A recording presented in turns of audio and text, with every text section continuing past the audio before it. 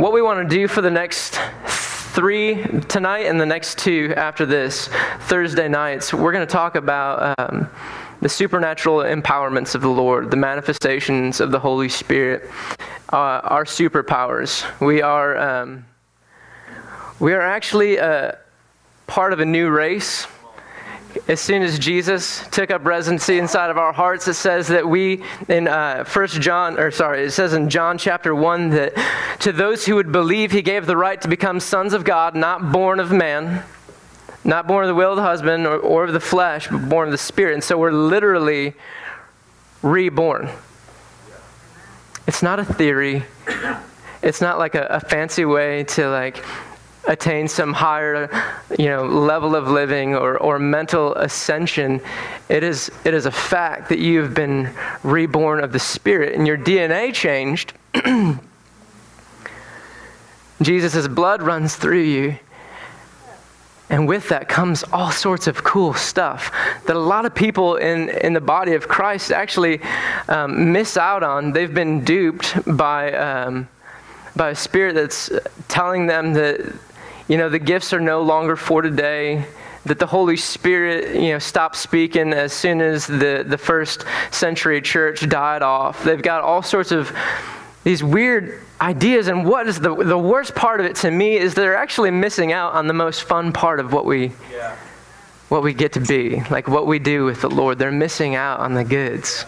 They're missing out on a relationship with the Holy Spirit where they get to advance the kingdom and co-partner, co-labor with the Lord.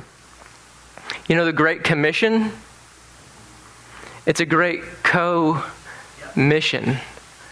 We're actually partnered with God inside of us, the Holy Ghost. When we go out to the mall, cool stuff can happen. We're not just shopping for baby clothes anymore, baby.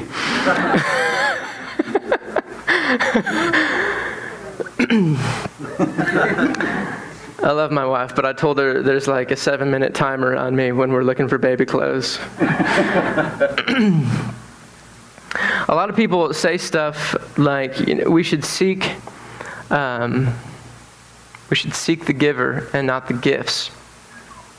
And, I know that comes from a good heart of wanting to have a vibrant relationship with the Lord. Unfortunately, it's just not biblical at all. If you go to 1 Corinthians 12 and 14, it says, eagerly desire the greater gifts, especially that you may prophesy. So Paul literally says, I want you to eagerly seek after the ability to move in the greater gifts. Yeah. Good, Jeremy. He says in Romans 1:11, he says to the Roman church, I long that I may come to you, that I may lay hands on you and impart some spiritual blessing to you. That spiritual blessing is an enablement. It's like a new gift. So it can actually be passed on through the laying on of hands or an impartation. Paul says a similar thing to Timothy. He says, fan into flame the gift of God which is in you through the laying on of hands. When the body of elders laid hands on him and prophesied over him, Timothy got something that he didn't have before. That's cool. Why would Paul tell us to earnestly desire greater gifts if it meant that we couldn't get anything more than what we were born with? That doesn't make sense, Paul. You're just, setting us up for failure and disappointment here. That eagerly desire can just as easily be translated zealously lust after. That's strong language. It can also be earnestly covet. What I know from the Ten Commandments is lusting and coveting ain't good. But Paul is giving us permission to covet these gifts, to revere them, to want them, to desire them, to literally lust after them. And when you see someone moving in a gift, it's okay to be like, God, I like that story, but why not me? I want that gift. Give me that gift. I rejoice with my brother that just laid hands on someone. I rejoice with my sister that just made legs grow out, Lord. I've been wanting to see that stuff for a while. give it to me. Yeah. Come on. And people often they think that the gifts are going to derail us and get us off into crazy land where we're not grounded in the Word or grounded in the love of God, or where we don't have a real relationship with the Lord or enough character to support the weight of these gifts. And my dad is a really generous man. My dad on earth. He's been an excellent example of a heavenly father that has no lack. I'm not saying that we grew up with a lot of money, because we didn't, but anything that I needed, I had it. Anything that I wanted for Christmas, it usually showed up. And he really loved blessing me and my sister. And my favorite present that I ever got was my acoustic guitar. I was trying to learn the guitar on a really junky guitar. And grew up in the church and saw the worship team and wanted to be on the worship team because I just wanted to be on stage. It was totally selfish reasons. I wanted to be cool, a rock star. And when I was 16 at Christmas, he gave me a Martin guitar. This is a nice guitar. And for a kid that's like just learning the guitar and struggling with it, it seems like a pretty extravagant first guitar. Don't you think? I mean, it's well over $1,000 for this guitar. And in the back of his mind, he might be wondering, I really hope Jeremy doesn't stop playing in a month. But he gave me the guitar, and I absolutely loved it. I was so happy Christmas morning when I opened it up and the smell of a Martin guitar. Anyone smelled a Martin guitar? Oh, it smelled so good. I was so thankful. It's like, thank you, Dad. But I already loved my dad, and my dad already loved me. He didn't actually give me a gift in order to earn my love. And he wasn't expecting me to love him more after I got the gift. And he wasn't hoping that every day from here on out I call him up and grovel on the phone and thank him and thank him and thank him. That would be a little awkward. What he wanted, as any good father wanted, was for me to love this gift and grow with it and really just enjoy it for the rest of my life. And so what I did is I practiced. I got this gift, and I was obsessed. I would sometimes, play in my room 3-4 hours a day. I would practice and practice and practice and practice. And these doors started opening up for me to lead worship. I was like, this is great. In fact, because of that acoustic guitar, I've gone on several mission trips around the world for free. Because it just opened that door for me, because I really cultivated that gift that my dad gave me. And it became, I didn't want to just like manifest the ability to play well or like write a song. What I really wanted to do is have the Lord show up when I would strum that thing. And my dad, he is my biggest fan still. He's so proud of me when he sees me lead worship. And it's honestly because he gave me such an extravagant, great gift. Good, Jeremy. It says in Proverbs 18:16 that a man's gift will bring him before kings. We don't have to make apologies for it. See, I actually like teaching on the gifts of the Holy Spirit, because when people start functioning in the gifts and start practicing their ability to hear God for other people, they'll go out and do a couple cool things. and get really pumped up about it and go out and do some more things. But what happens every time, I see it every single time, is they discover that manifesting a gift or manifesting an anointing is no longer enough. They want to manifest the man, Jesus Christ. And they become obsessed with getting that guy to walk into a room. That's why I don't mind teaching on the gifts and telling people to run after them, because the gifts will actually trick us into being obsessed with getting Jesus. Good. We're going to talk just real briefly tonight about the prophetic. There are 3 different places in Scripture where it lists out gifts pretty clearly to us. Romans 12, verse 6 through 8 mentions prophecy, the gift of mercy. Hello, it's a gift. Shaba, you ever run into someone that seems like he's the guy that is like the subject of slander all the time? He's the one like getting all the accusation thrown against him. It's because he has a gift of mercy. He's actually swallowing all of that sin. That's deep waters. We'll get into it later. Okay. There is a gift of healing, which is awesome. We saw some healings today. There's a gift of teaching. Great. I'm not going to go through all of these things, but exhortation and giving and leading. Isn't it cool that it's both Romans 12:8 and Corinthians 12:8? Anybody ever get some revelation on those numbers? All right, email me when you do. There's word of wisdom, word of knowledge, healing, miracles, discernment, tongues, interpretation of tongues, helps, and administration. Tonight we want to talk about the prophetic gifts. So which of these do you guys think fall under the realm of the prophetic? Prophecy. What?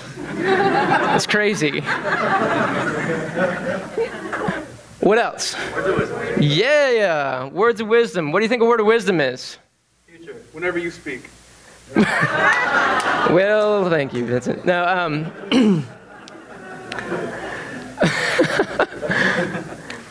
a word of wisdom is like a heavenly strategy that is so timely for someone's life. Like you don't know the problem that person is in the natural, but you walk up to him and you give him like, you know what?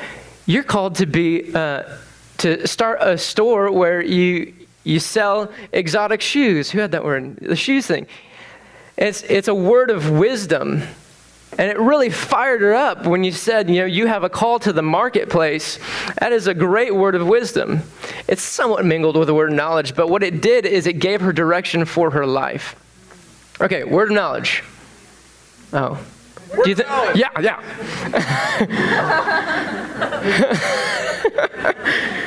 Word of knowledge, what's that? You have $327 in your pocket. Oh man, that's actually all that's in my bank account. No, I'm just kidding. I'm playing.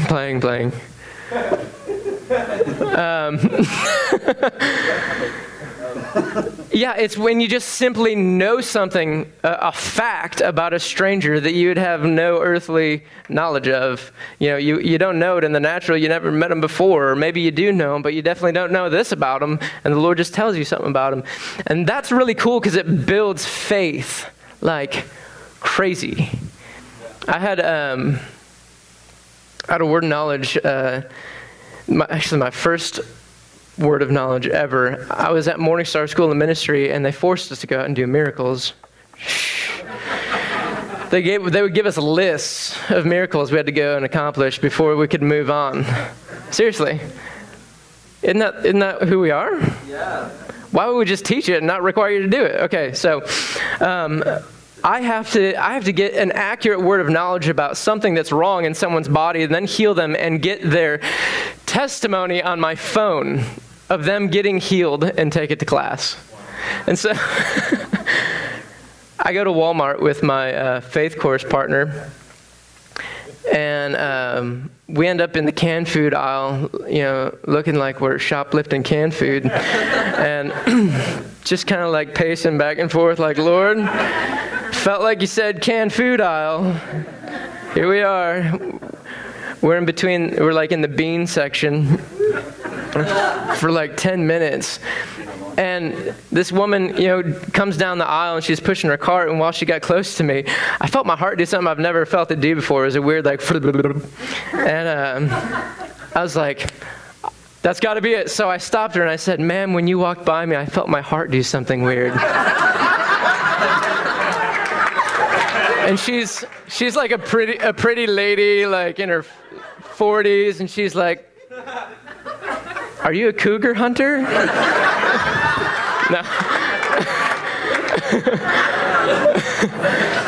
And I was like, she didn't say that, but that's what she was thinking. I could see it on her face. I was like, what I mean is, you have heart palpitations, you're on medication for it, to like help you, irregular heartbeat. And she's like, how do you know that?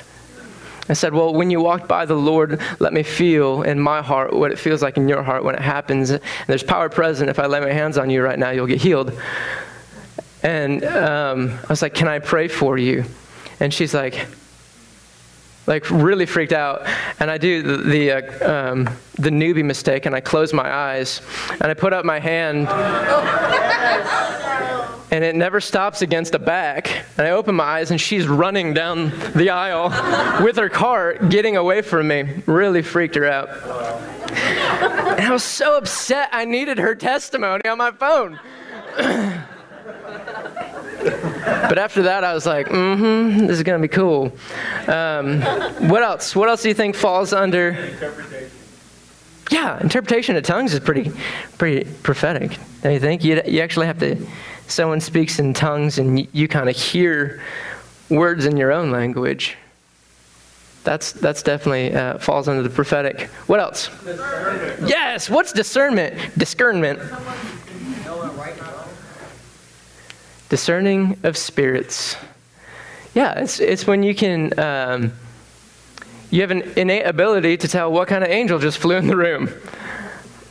You have just a natural ability to understand that when someone is acting like a jerk, it was actually because they have a demon of trauma attached to them from being abused as a child. Right? Is that deep waters? That stuff is real. And so discerning of spirits is definitely falls under the prophetic, helps in administration. Man, so important. But these are gifts given for free. And we don't have an insecure father that is like hoping and that these gifts like make us fall in love with him. He actually gives us these gifts so that we can go and practice them and go change the world and have a great time doing it. Yeah. Right? Yeah. I want to have a great time changing the world. Yeah. I have a father, actually my big brother, Jesus, who said, I've come to give you life and life to the full. Life more abundantly. The devil came to steal, kill, and destroy, but I've come that you'd have life. And so these gifts help us have really fun lives. It's not just the only reason why we operate in the prophetic, although it is fun to operate in the prophetic. There are other reasons. Why do we prophesy, guys? Ooh. Yes. Isn't that cool? You thought we were all out of room? Encourage. Yeah. What else? Edify. What does that mean? It's pretty much encourage. Now you build them up. I'm going to write it down. I'm sorry. I was just joking.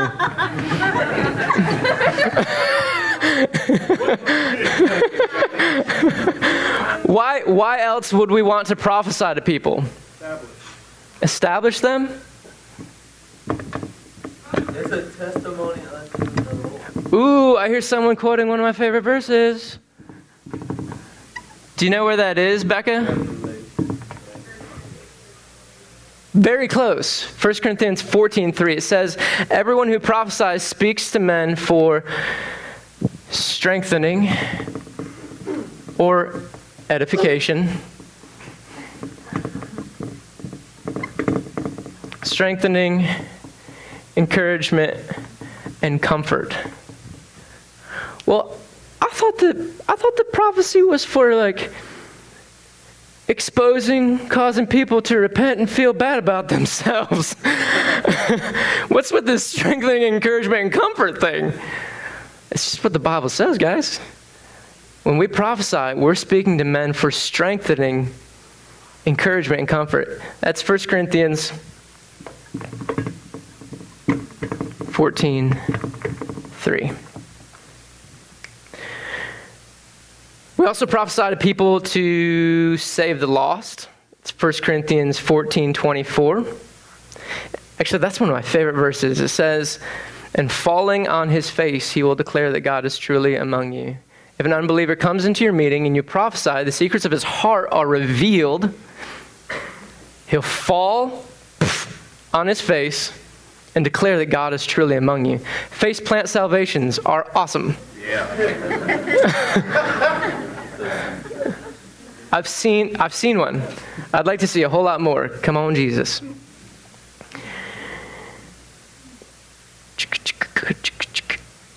To release the testimony of Jesus, Revelation 19:10 says the spirit of prophecy is the testimony of Jesus.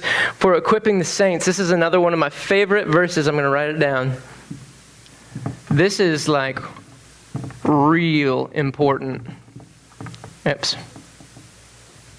I just drew a blank. Yeah, yes. He gave some to be apostles, prophets, evangelists, pastors, and teachers for the building up of the body of Christ, the equipping of the saints till we all reach unity, the mature measure, the stature that is of Christ.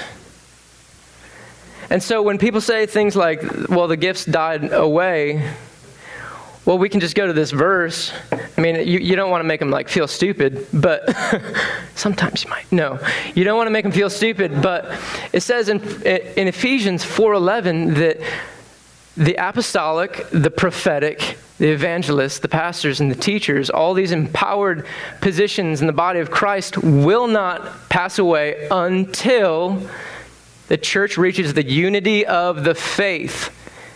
It's the worldwide church unified. I love the church. Oh, I love her. I love the bride. But I can be honest and say she is not unified. She is disjointed and torn apart just like Jesus on the cross right now. But we're putting her back together. We're all coming back together. We become the body. He supplies the blood. Until we all reach the unity of faith, to the full stature, the full measure, the stature that is of Christ. Are we walking in the fullness of the things that Jesus walked in? No. And let's take it further. Jesus said that you're going to do greater things than me.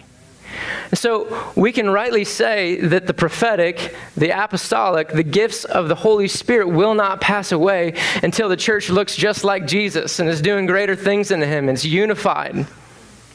Isn't that cool? Yeah. Okay. I'm just blazing through some of this stuff real quick. If you have your Bibles or iPhones or any phone with a Bible program on it, open up to Luke 11, please. We're going to just camp out here for a little bit.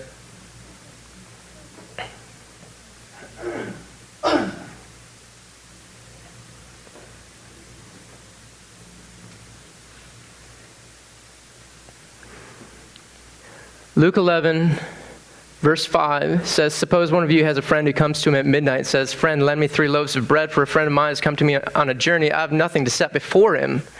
Then the one inside answers and said, 'I'm in bed, my children are in bed with me, and the door's already locked. I can't get up and give you anything.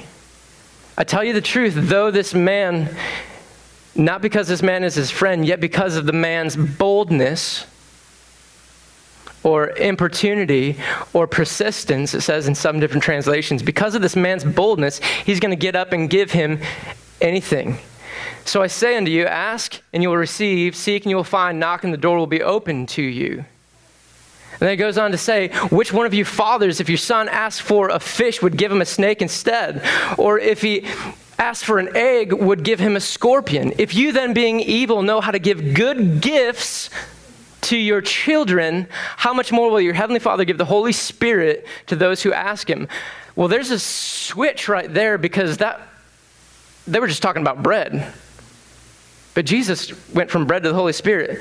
So like this guy comes to his neighbor's house at like 3 a.m, and he's asking for bread. How's bread look? It's like, yeah, that's a good piece of bread right there.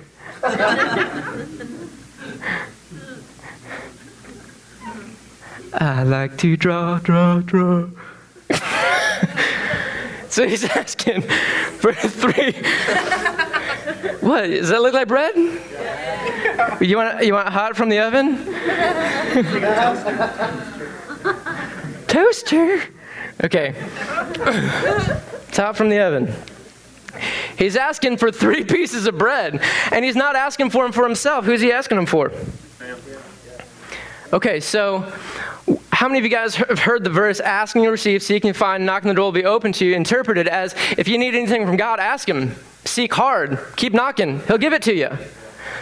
That is a true thing, but that is not what this section of Scripture is talking about at all. It says when you come to, it'd be like, okay, I'm asleep. It's 3 a.m. All my kids are asleep, and someone is knocking on the door. I'm like, what in the world? You're going to wake up my babies.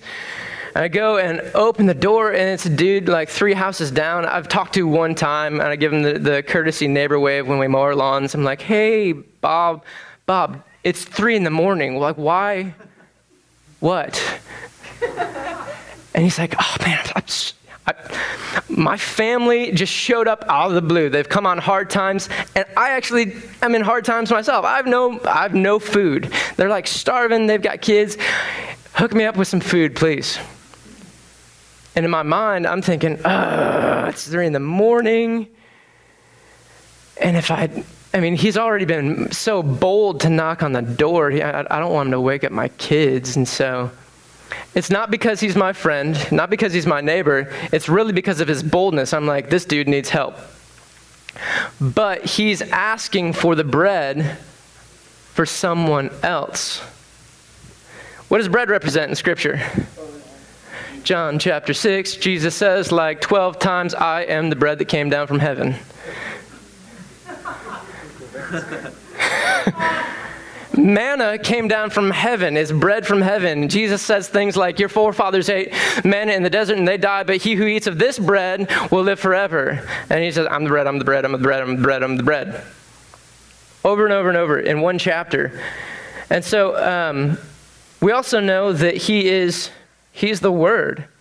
It's actually the words of God that sustain us, right? When he speaks a word to us, it's like apples of gold in settings of silver. That's what it says in Proverbs.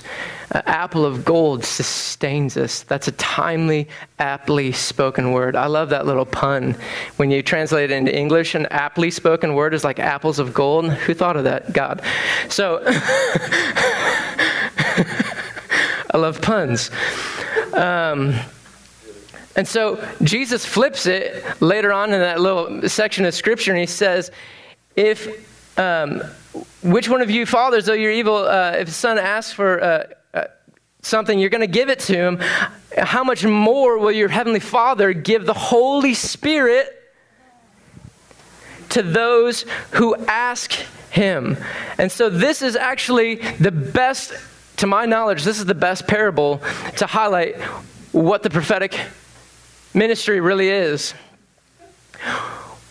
We don't really have anything in and of ourselves to give strangers. I mean, all wisdom and mysteries come from the Father, to us, but without him, we got nothing. And so when someone comes to us on a long journey and he says, I'm starving. I need something. And you're like, okay, I know where to get something. And you go, all right, Lord, give me something for this guy. I've got nothing for within myself. but I have nothing to set before him for myself, but I'm seeking, I'm knocking, give me something for this guy. And this section of scripture actually says that he will give it every time. He said, I mean, which one of you fathers, even though you're evil, wouldn't give good gifts to your children? How much more is your Heavenly Father? And so it's like this guarantee that when someone comes to us and they're hungry, you can go and you can pound on God's door at 3 a.m. and he's going to give you something. Isn't that cool? It's the persistent widow.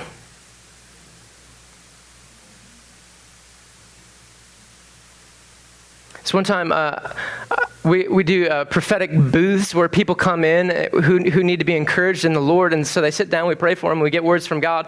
And this one time, this woman named Janet came in, and I just felt like, I remembered when I rebelled from the Lord, and it broke my mom's heart, and she was praying me back into the kingdom, and I was like, that's a weird memory to come up, maybe it's for her. And then I remember reading John Wimber's book, Power Healing, and then I felt this weird pain in my elbow. And so I said to her, ma'am, I feel like you have a 19-year-old son. He grew up in the church, but he's rebelling against God, and he's a musician. You're trying to pray him back into the kingdom. The Lord wants you to know that he's going to bring him back. Instant tears. She has a 19-year-old son. That's the age that I rebelled.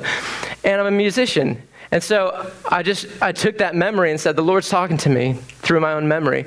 I gave it to her. It was dead on. She's already crying.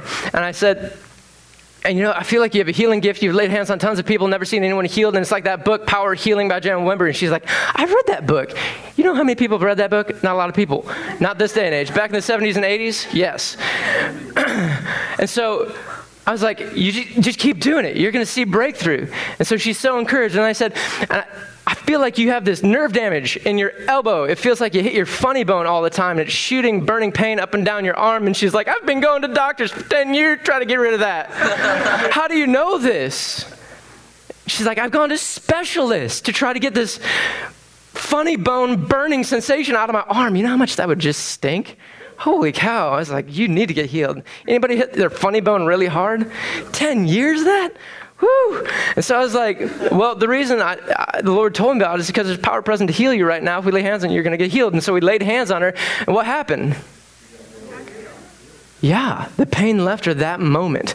She actually emailed the church a couple months later and said, my life changed since I went in that prophetic booth, and that young man healed my elbow. The pain left that day and never came back. And so she actually came in and gave that testimony from the stage. And you know what that did for our church? Encouraged everyone. Really built everyone's faith up in the whole church. That's why it says in 1 Corinthians 14 that everyone can prophesy one at a time, that all may be encouraged and all may be edified.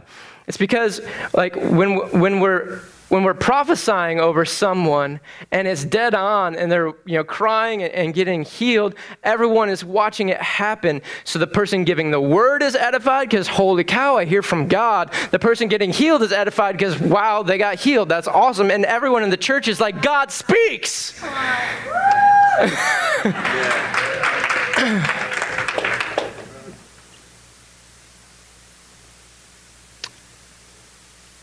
I've got one more story that's gonna rock your dock. I've got a buddy, his name is Rick Stoker. He's out on the East Coast. He's got a ministry to the homeless and poor. And he ended up, he needed a pretty big facility because he wanted to house the poor, give them places to sleep and shower and actually live long term. Until they figure something out. But it's cool. He just doesn't kick people out unless they're doing something illegal. And so he goes after this property that's, how much did he say it was? The property itself was like several $1 million. Yeah, it was several $1 million. And the Lord whispered to him while he's meeting with the owner, he's going to give it to you for 1/10 the price. And so he named 1/10 the price. And he's like, I'm willing to pay you this for the whole property. And the guy laughed at him. Meeting over, 2 days later, calls him up and says, I'll take your offer. The Lord actually spoke to the owner and said, sell it to him. And so now he's got this property and he's buying up the houses around the property. And there's this one house that he wants to get. And to house more people, and but there's actual people living in there that aren't part of the ministry. They're just part of the neighborhood, and so the woman who owns the house ends up calling Rick and saying, "Hey, I know you want my house, and I'm willing to sell it to you right now for $100,000." And Rick said, "Well, the Lord told me you were going to give it to me for free." That's some boldness right there. Don't make a theology out of that. And so she gets a little bit indignant, and she's like, "If the Lord can tell you that, he can tell you where I am, what I'm doing, what I'm wearing, and what I'm thinking. And if you can tell me that, then the house is yours." And Rick said he just inhaled and started speaking. And he said, "You're wearing blue jean shorts, purple flip-flops with hearts on them, a blue striped shirt. You have a purse that looks like this. The contents of the purse is this, this, this. You have another cell phone in your purse.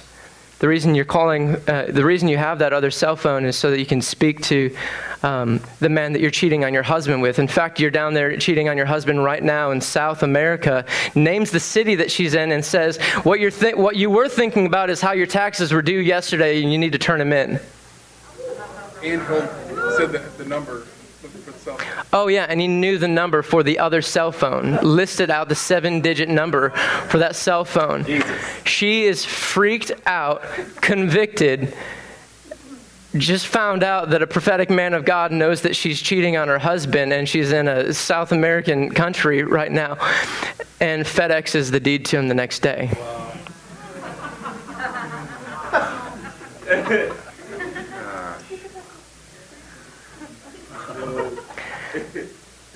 That's what I call like multiplying fish and bread.